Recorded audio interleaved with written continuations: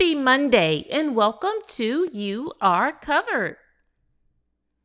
We are all, or most of us, are familiar with the passage of Scripture in which Jesus raises Lazarus from death to life.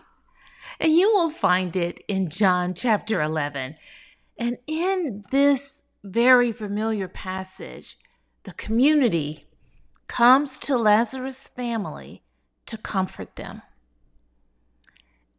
For Scripture says in John chapter 11, verse 19, and many of the Jews had come to Martha and Mary to console them concerning their brother.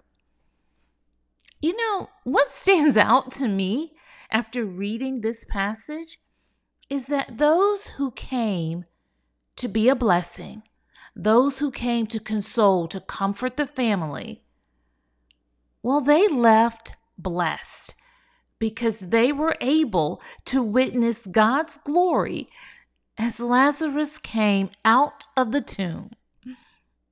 When have you seen God's glory? And when I say God's glory, I'm referring to His holiness on display. It's when you receive insight into His character, His attributes.